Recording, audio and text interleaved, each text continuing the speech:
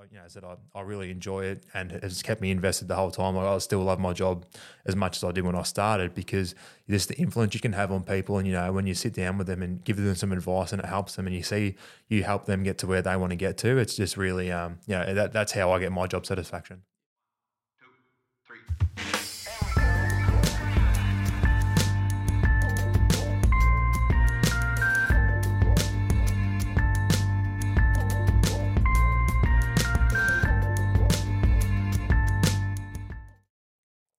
Let's go. All right.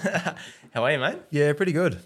As I was saying, mate, we just had footy this morning, which didn't get the chocolate, so that stings a little bit. But it's good to be out there. Footy's been back a couple of weeks now, so just need to get a bit fitter. Cruising.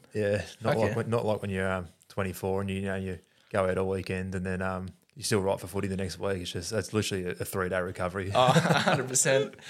Welcome to another episode of the Drinks with Jackson podcast. As always, I'm your host, Jackson, and today there's a bit of a fucking backstory to this one. I've got Billy Bagley in front of me. We went to uni together for a little bit, actually shared a room with him in China when we studied over there for a little bit. That was pretty interesting 3 weeks, wasn't it? Wasn't it? Fucking 6-7 years ago now. Yep. And no surprise, we're sipping a Sintao.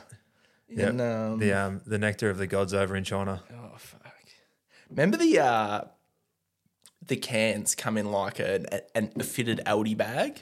Yeah, no, it was very good. Yeah, yes. And we used to you'd break one strap and hang it out the window because the fridge wasn't cold enough.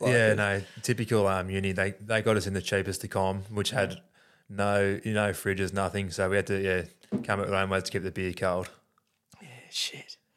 But no, they still taste as good as they did back then. Yeah, I don't know if good's the right way to fucking describe them, but yeah. We lived off them for a bit. I'm a pretty simple man, mate. As long as it's beer, it's pretty good to go. Hell yeah. So just for the listeners' sake, do you mind just giving a bit of a rundown as to who you are and what you do? Yeah, of course. Yes, as Jackson said, my name is Billy. I'm an accountant in Shepparton with Plus1 Group. I've been there for almost 11 years now. So I was quite lucky to start my job and my uni degree at the same time. With a lot of the firms in Shepparton, they allow you to study and work at the same time. So just pretty boring uni life, because it was work for 8 hours, uni for 3 hours after that. So did it that way. Really enjoying it now. So that's probably that's a bit about me. Is that the cadetship? Is that what they used to call it or still do? Yeah. So we still offer it. It is a cadetship. So I said I just put my resume in everywhere around Shepparton, and they give me a call back, and I was lucky enough to get a job there when I was 18. Yep. And and was already enrolled in uni. So I didn't start till the July. So I had 6 months of full-time uni, and then I was able to then dial that back a bit and only do 2 subjects. And then, still work full-time and uni part-time. So it did take me a little bit longer to do uni, but obviously got all the experience of working in a firm for that stage. And then, with the Shepparton and Latrobe, they offered, extracurricular. Through winter and summer breaks, offering subjects through there. Exactly right. So, after a little while, we stepped up to sort of 3 subjects a semester, and then picked up the winter and summer. So you're able to still do the full-term uni with the job. And then as you mentioned earlier, finished off pretty well. I was able to go and get onto a study tour, and that was knocked off 2 subjects in 3 weeks, and that was how I finished off my uni. It's a bit of a piss take, wasn't it? It was the good thing about the Shepparton and Latrobe is, I think that like Melbourne, they feel a bit sorry for the rural campuses, because they do. I remember we were 2 or 4 people from Shepparton that went, and there was about 20, 30 that went in total. Yeah. I think, and they were sort of saying, the ones from Melbourne were saying they had to go through a couple of interviews and things like that to get on, whereas I just put my application in, they gave me a phone call and I was in. So we got a little bit of grace there, which is nice. Oh, 100%. Even with the study loans, I think they offered like 5 or 6 grand cash, as a loan to help assist, financially fund the trip. Yeah, I remember we were able to put a fair bit of it on the draw down your HECS. Into cash, which is pretty sweet. Yeah, no, that was good. But it was quite good. Hats off to Latrobe. They were allowed people that might not have been able to do that otherwise to be able to get. It was a pretty unique experience. China's biggest country in the world, and it was just interesting to get over there to see, the different culture and different aspects of how they operate. It was pretty eye opening, a lot of it. Yeah, it's a bit crazy. I don't know if I'd want to go over there at the moment. There's a bit of shit going on by the sounds of it. It's like the risk you take with any overseas travel though. Like you don't know, especially communist countries too. You don't, yeah, exactly, and you don't know what you're going to get till you get there.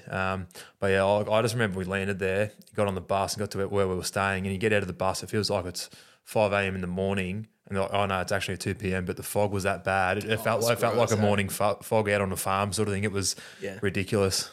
Yeah, and the masks. I reckon it was on the back end of the trip when we got the bullet train back to Beijing. You had to wear the masks, and it was not good at all. Well, I'm not sure if you remember. We were actually pretty fortunate because we did it was about a week in Beijing. Then we went to Shanghai for 4 or 5 days, and then come back. Yeah, and then we come back, had another week in Beijing. But that 4 days were in Shanghai. There was like a lockdown in Beijing because the fog was that bad. Yeah. So the kids didn't go to school. Only like the odds and even cars. Like Monday, Wednesday, Friday. Yeah, so only people with even number plates were allowed to drive on one day, then odds the next. So it was just nuts. And you think it'd be from all the factory and everything like that, but it's actually from all the bloody like that's a factor. Don't get me wrong, but a lot of the air conditioners, because you remember it was -3, -4 outside, freezing, and you get into the hotel and you'd be in your footy shorts and singlets because they're just pumping the heat that bad.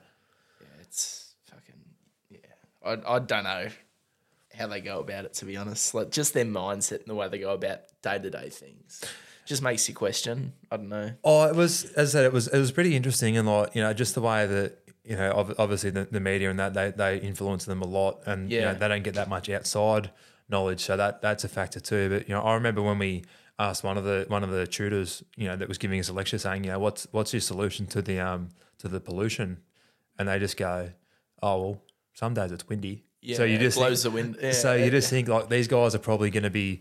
Like they will build giant fans before they try and fix their problem. Like it's pretty nuts. I do remember we went to a marketing firm, and you weren't allowed to ask controversial questions because the whole the cultural ideology of keeping face. Yes. And someone said, "Why are you copying Facebook with WeChat?" Yep. And they're like, "No, WeChat's better. You can transfer money." And it's like, well, but you stole it. There was that one lecturer that pretty much it was a 2-hour session of them telling us how China was better than everywhere else, and you just think like, it's not his fault. Like that's just the way they're brought up. That's the way they're told. But like it was, I said, the different culture. Like the food was pretty. Sticky it was rice, watermelon, and chicken feet for breakfast. That was in the Baby Marie every fucking morning. No, that was pretty good. But like even when we went out, I was shocked because you have your Chinese food here, you've got your sweet and sour pork, your black bean and everything like that, and you get none of that over there. Like, there's actually nice culturally like food over there. Yeah, like 100%. You get like the nice big fish with the rice and everything, and then you just as Western cultures do, we just butcher their culture, their food, and we just get just the basics filled with MSG. What was that? It's a bit. It was tongue in cheek. The name of that joint that we used to go to. It was every night we went there. Yeah, the nightclub, and there was like a Mexican joint attached to it. Yeah, that was very good. But even like I found the card when I was moving houses. I've just got like a box of cards, and fuck, I'll remember it. But even like that was the biggest positive. Like, you imagine you feel famous going over there. They don't know what white people look like. They pride themselves on their pale skin and everything like that. And obviously us being Australian, I remember in Shanghai, we met a club promoter, and she's like, just go to this club, tell them we sent you, and they'll look after you for the night. And we got there, and it was like really prestigious. And they're like, oh yeah, come in, guys, come in. Free drinks, took our own table. Took us to the front of the dance floor, and there's this booth with all this alcohol on it. And they're like, you guys have this. Like, oh, we haven't paid any money. Like, no, you just have that. Enjoy yourself, and mingle if you want. Just enjoy yourself. So we're going hammer and song. Like, fuck, this is how good's this? Free grog, partying up, and then you don't realize. So you're on the dance floor, and there's all these booths just watching you. They come interact with it, like. Made you feel a bit like animals at the zoo. Zoo animals, for sure. But end of the day, mate, you're getting free grog. Of course, you're just going to keep going. And it was good grog too, like Grey Goose vodka. Definitely. And you're right. There was no beers. It was all just spirit and mixes. Like it was, it was pretty good. Remember the runner in the group? He had to go into an ambulance. Remember? Yeah, there was a few of us that went out every single night. Obviously, We're pretty conditioned. at yeah, this a lot stage. of us, there was a big mix of people, and some of us were there for different reasons, you'd say, and we were there just to enjoy ourselves. Like, I don't have to take much time off for holidays, so I'm thinking, this is a holiday with a bit of study involved. Yeah. So we all went out, and one bloke was telling us how he used to be a bartender and he could drink heaps, and in the supermarkets they were selling like 50% alcohol, and he's sitting there before we went out drinking some of it, and I'll never ever forget. I'm on the dance floor, I look over at the booth, and he grabs a bottle of vodka and lifts it up to scull it, and then just keeps going and just hits the deck and lays on his back, and the ambulance had to get called because he's just like alcohol poisoning straight to hospital. Yeah. Oh, I wonder how his travel insurance went with that one. Gee whiz. Yeah, and then we had to that morning, we had to have a big meeting about responsible. I don't think they went back to China after us. Yeah, well, I think they did have a year or two off, and I think we went. Was it 15 or 16? We went 16. and then a couple of years later, COVID, so nothing That's a good happened. point. But I think they're kicking it off again because a girl at work, she's thinking about doing it, and she's like, "Oh, was it good?" I'm like, "Was it good?" Let's see. Yeah, no, it was a good couple of weeks. So I've been wanting to do a podcast with an accountant or just someone that's a bit more like, yes, you're financially disciplined, but you've got the job to back it as well. Yep. And a lot of accountants, people say, oh, they're boring. And same with financial advisors. Can I just ask, being a loose unit yourself, how did you get into the field of accounting, and what inspired you to pursue a career in it? So I was never pretty good with the physical stuff at school and outside of school. Always liked my math, my numbers, and that sort of stuff. And when I was in VCA, did accounting and business, and I liked it a fair bit. Did some work experience, and I thought, this is probably where I want to go. And then in year 12, my old man just sat me down and he goes, you better be decent at school because you're shit at everything else. So you're gonna have to get something with your brain. I'm like, oh, that's He's a copper too, isn't he? Like, he's yeah, pretty dense. and I'm like, Up and down the line. and he's obviously, I lived with him for 17 years. He knows me, front and back. So I'm like, yeah, well, fair play, Dad, you're right. So and then as I was saying earlier, I was just lucky enough to get the job, and really enjoyed it. It's quite good.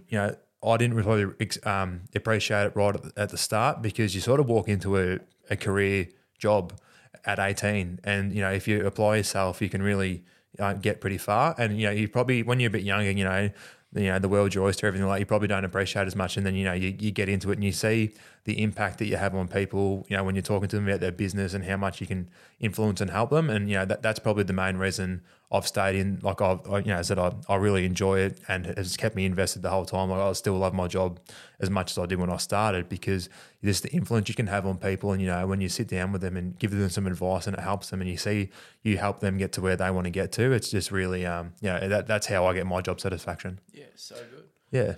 Are there any common misconceptions about people in accounting?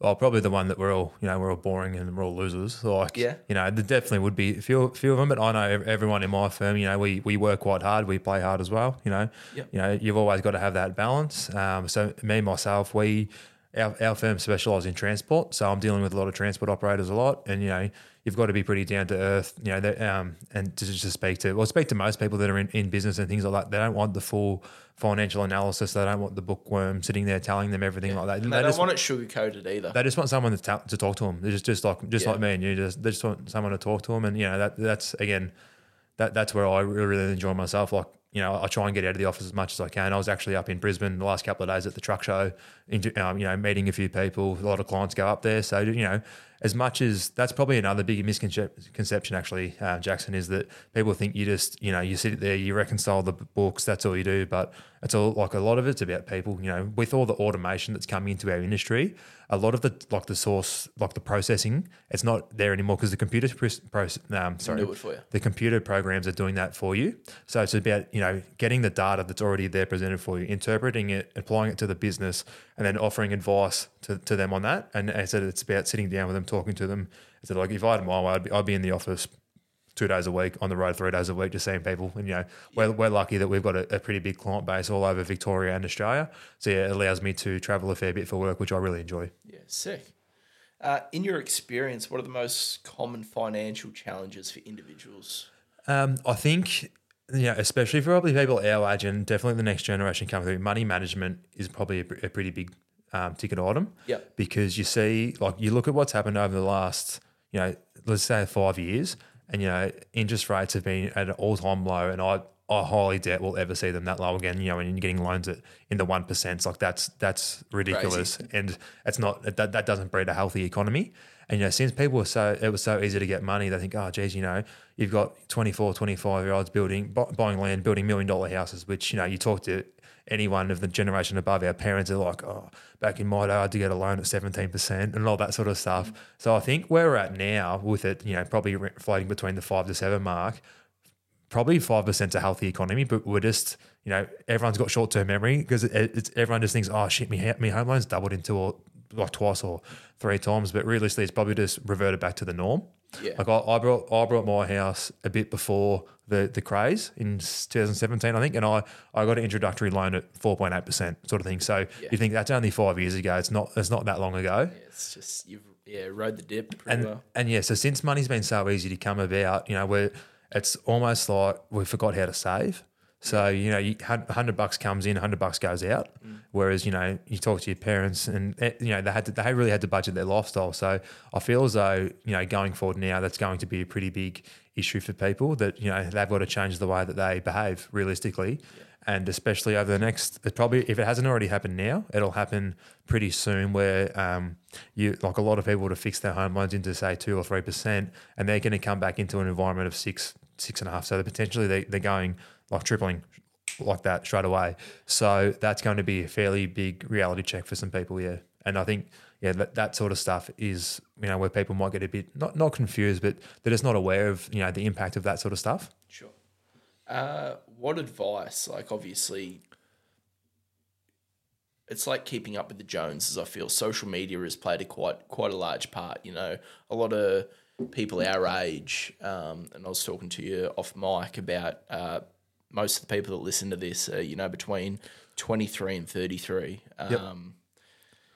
Brand matters, apparently, the social media craze. Obviously, we need to learn to save, but is there anything else you can sort of see ways of us sort of overcoming these challenges? I think it's just, it's the small things. You would hear people, spruik it and things like that, like just, instead of eating out 4 times a week, twice a week, just cut down some of that lifestyle stuff that, Sure. people have got used to. And we've got a financial planner at work he lives by this, and I do too, because I think it's a sound bit of advice, and there's only one thing better than paying off your home loan, and that is paying off your home loan. Because even when I speak to a lot of my mates, like they'll save money, which is great. They save their money, but what they'll be doing is they'll have it like say they might have 10 grand, 20 grand in the bank, and they're just saving that up, and then they're just making their minimum repayments on their home loan. Yeah. Whereas all home loans now, they have a redraw facility. Yeah. So just pump it into that, and then if you need the money, pull it out. Exactly right. Because and this is where it feeds into the tax. If you got 20 grand away and you're earning interest on that, and you haven't earned much over the last couple of years because interest rates have been so low, but now you're probably getting maybe 2 or 3%. So if you've got a fair nest egg there, you're probably earning a decent amount of interest. You pay tax on that interest. You have to declare that as revenue in your tax return. So every dollar that you make, 30% you're paying to the government, if not more. Yeah. Whereas on your home loan, you're offsetting 6%, and you're not paying tax on that. So you're getting a double effect. So you're saving 6% on that deposit, and then you're also not paying tax on that. So it's win-win. Exactly right. And that would be my one piece of advice is if you've got excess money, just commit, even if it's an extra $50 a week or $100 a week, that will cut your loan down by 10 years. If you're on a 30-year loan, it's another $100 a week, like give or take. That's not law. Don't get me wrong, but just by doing something little like that, $50 a week, $100 a week, even less, even $20 a week, it's still going to, because since your loan interest is compounding, just by reducing that little by little on top of what you're already paying, it just goes such a long way in the long run. You might do that, and say you get 5 years down, and you've got a nice little offset there. You might want to use that to buy an investment property and things like that. Look, it's just the exact same way of saving as if you had a savings account. It's just in a different vehicle. Yeah, no, it's a good one. Yep. Anthony Murphy, I had him on the podcast, Detention Media. He runs that in Shep. Following his socials, he put up a poll that Elon Musk had said, and it was pretty much, do you or do you not agree? Do you or do you not agree with this? And it was, earning $10,000 is far easier than saving $10,000. And I think 98% of people said yes. But you do find, I think personally, is that people don't want to make the shift as far as, looking for a job that earns more, purely because the job description attached to it. So there might be far more prestige saying that you're a sales exec at a business than a factory worker, even though the factory or shift worker may potentially earn twice as much. Yep. I would agree with that. People get caught up with their appearances. Yeah. And end of the day, if you've got something that's putting money in the bank, there's no shame in that, no matter what you're doing, Even if it's the least glorious job in the world, if you're putting food on the table, if you're putting money in the bank, you should never feel embarrassed by that or anything like that. So it's okay to do what is going to earn you money, I guess. But yeah, look, I do think that the mantra of people at the moment, like it would be interesting to see about saving versus earning, because people there's a lot of opportunity out there, but a lot of people are just happy. I think with COVID and the work-life balance and everything like that, it's probably given everyone a bit of a different perspective, that they're happy with what they have. And, it's not saying it's killed ambition or anything like that, but, people maybe not want to make that step because they're comfortable where they are. But then, if they're just comfortable where they are, as I said earlier, spending 100, making 100, spending 100, then they're not really saving either. They're just, but if that's what people like, then that's fine. I feel like if you really have a bit of go about you, there's a lot of opportunity to make good money, just because there's less people that are willing to do, 60, 70-hour weeks. Yes, that may not be deemed healthy. Yep. But in the short term, I feel you're sort of setting yourself up, that compound outlook, like the compound interest. You put the hard yards in your 20s and 30s, and you may not see the outcome or the results until your 50s or 60s. But, I found that, I bought my first unit in Kyabram before we went to China. The second unit I bought at fucking 20 in Shep. That was the one I just renovated before moving into this one. But I'm starting to see, yes, like I went to Shep in uni. I didn't do O weeks. I worked night shifts at a factory in Echuca at the time. Like, it's not that glamorous, but financially I know that I'm going to be in a far better position, whether I've got a partner or don't. Like, I don't need to rely on a secondary wage or, be with someone necessarily, but it's just, setting yourself up sensibly. Like, yeah, you can have fun, but you really got to look after yourself at the end of the day. Yeah, it's an interesting thing, because either way you're sacrificing something. Yeah. Because, you're sacrificing your social life, new experiences to earn that money. Whereas, people on the other side of the coin might be happy to sacrifice a bit of extra money to have those experiences. So it is a balancing act, because you don't want to go too heavy one way and then, there's got to be some sort of balance. Yeah, no, sure. Exactly right. But, I do think, you reap what you reward. You reap what you sow. That's the one. So if you can, you put in the hard yards, it's definitely going to pay off down the track. I couldn't agree more. As you said, you've sacrificed uni, O week, which like we both did, because that was the one, not the one, but one of the detriments of Shep Uni, the social life. Wasn't that good. They were mainly mature age. When you say there was no good, there was no social life. Like, I remember for our like a Christmas breakup, we had 1 hour at the GV hotel. That and there was about 15 people there. That's what you're sort of dealing with. Yeah. But we sacrificed that so we could work and earn money whilst we're studying. So in some ways we got ahead, some ways we got behind. I like that.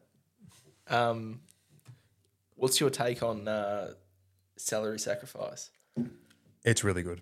Yeah. Yep. Obviously not too, like, you got to weigh it up again, because superannuation, if you've just got a industry fund and it is invested, in a like BT Panorama or something like that, where it's just a managed fund, if you've got it there, like you can't argue with data. Data is the most power you could ever have is data. And if you look over the last 40 years, 50 years with shares and managed funds, if you've got a 70 percent aggressive versus 30% defensive assets, so that your 70% would be like shares and things like that, and your 30% would be cash. So you never, if the shares go up heaps, you're still not going to get it all because you've got the 30% there. But if it goes down, It's a hedge. Exactly right. They do 7% every 10 years. 7%. Yeah. That like on data, they do that's 7%. Like last year, people at work, our managed fund was lucrative, but because they were doing quite badly, I think they like merged with Australian Super. Yep. And people are looking at the data and it's like, lost 2%. But it's like, yeah, if you were with Australian Super the year before, they went up 20%. Well, like it all balances out. Exactly right. So again, but it's something you've got to weigh up because I put more money into my super than just the standard thing because, but I have a luxury that I have some disposable income that I can do that. So you've also got to remember too that it's all well and good to put your money in there, but like for people, like for us, we can't touch it for another 30 years. So you've got to be prepared to play the long game. Yeah. So you never want to overcommit and then leave yourself short right now. That's a good point. But if you can put an extra, again, a bit like the home loan stuff, if you can put an extra $50 in there or even an extra $100 a month or something, it's just going to, again, the compound factor is, unbelievable. Like I remember I had a few mates ask me when COVID was going, remember they offered you, the government said you could take 10 grand out of your super and then you could do it again the next financial year. On average, if you did that over, I think it was like a 20 or 40, I can't remember if it was 20 years or 40 years, but that 20 grand you took out would have been worth $250,000. Crazy. It is. That's fucked. It is. So it's just about, doing things like that to help you, plan for your future. And, as I said, like this is probably more financial planning sort of things than it is accounting. Yeah. Also, this isn't financial advice. I'm an accountant. So if people want to take it further, ask your accountant to give you a referral to a financial planner or go see a financial planner because these are the things that they can help you just, manage a little bit better and help you plan. And just about, as I said, it's probably things that a lot of people our age, they don't think about this sort of stuff, but it's just the little things that can help them get along. As I said, it's about playing the long game. It's not about, geez, let's invest in this share because it's gone up, You buy the shares. You buy the shares at 10%, and then it gets to $4, and you think, "Oh, how good's that?" It's about playing the stats, playing the long game, and it's not going to help you right now, but it will in 10 years, 20 years. The exponential factor will just be it will be quite high. Yeah, fuck yeah. Are there any other sort of tax tips? Just keep your receipts. Receipts. Like that'd be number one. I don't know how many people that tell me they come in for their tax and they're like, "Oh, I brought this and I brought that." You got your receipts. Oh. Not too sure. Luckily now you can see my bank statements and that sort of stuff, but it's just about making sure that you're claiming the most that you can. People are going to notice a fair bit in their tax returns this year. I'm not sure if, I couldn't imagine most people would have tuned into the budget because again, it's pretty boring, but it's obviously telling us what the government are doing going forward.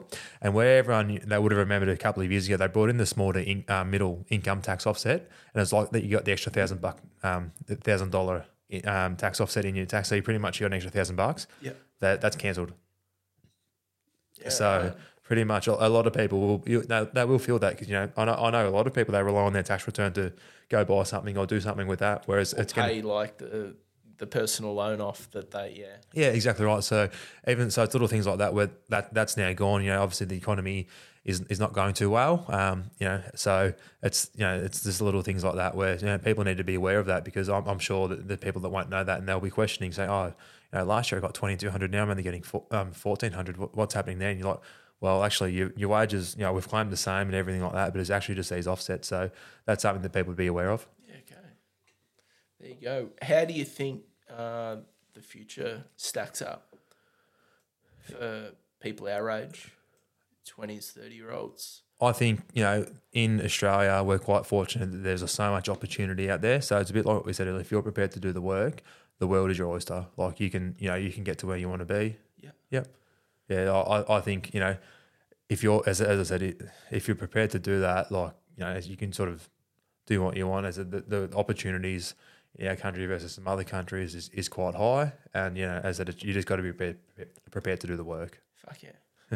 Okay, just trying to slowly wrap it up. What advice would Billy give to younger self, Billy?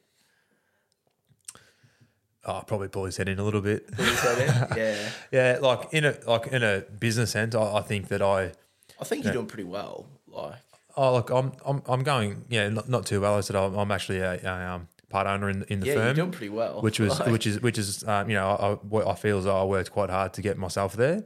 Yeah. But yeah, look, I just sort of say I pay a bit more attention at uni, work a bit harder, that sort of stuff. But it's a bit like what we said earlier. Like if you go too far one way and you don't still enjoy yourself, you're going to burn yourself out immediately. So again, I know I've spoken a lot about playing the long game, but you got to remember, like what we're saying, you work hard and everything like that, but you still got to take the foot off the gas a little bit because you don't want to be fucked by the time you're 35. Most people are going to be working till they're 40 or 50. Oh, sorry, 50 or 60. So you're still a fair bit to go, a few decades in there. So they're still trying to push the pension, like the retirement age. So pension age is 67 at the moment. Yeah. Retirement age 60. I think you can still get your pension at 65. Do you reckon they'll push that out for us? I'm sure by the time we get there, it'll be 70. Yeah. But you got to thank medicine for that because it makes us live longer. So what are you going to do? Yeah. But the difference now, like versus people now retiring versus us, is that we've had superannuation from day dot. Yeah. So the superannuation guarantee came in 1992, was it? It was only like 3%. Yeah. Pretty sure. Like it wasn't much. Like compared to what is it going to be 12.5% by 2025? Yeah, it's getting there. So it's going up. It's 10.5% at the moment, and it's 11% in at 1st of July. And yeah, it's been gradual. I think when I first started in the industry, it might have been about 7%, and it was going up 0.5. Then it was at 9.5% for a fair while, and yeah, now it's just gradually going back up again. But I think it's either going to get to 12 or 12.5%. Sure. So that's just another, like, it's a cost that employers have to wear, and probably a lot of people aren't aware of it. They're still paying you more money. It's just unfortunate it's not in your hand at this present time. Exactly, unless of course your salary. Well, what do you mean? Sorry. Like if it's a all-inclusive salary as opposed to a wage. So waged employees would be effectively getting it paid, whereas if you've like a salary package of 120K, wouldn't it be just almost taken out of your pocket? Or is this an educational piece for me as well? It might be. It depends on your salary package because some of it is super on top, some of it could be super inclusive. But still, you're still going to get your SGC, like super guarantee charge. You're still going to get the increases if you're on a salary or a wage. Gotcha. Yep.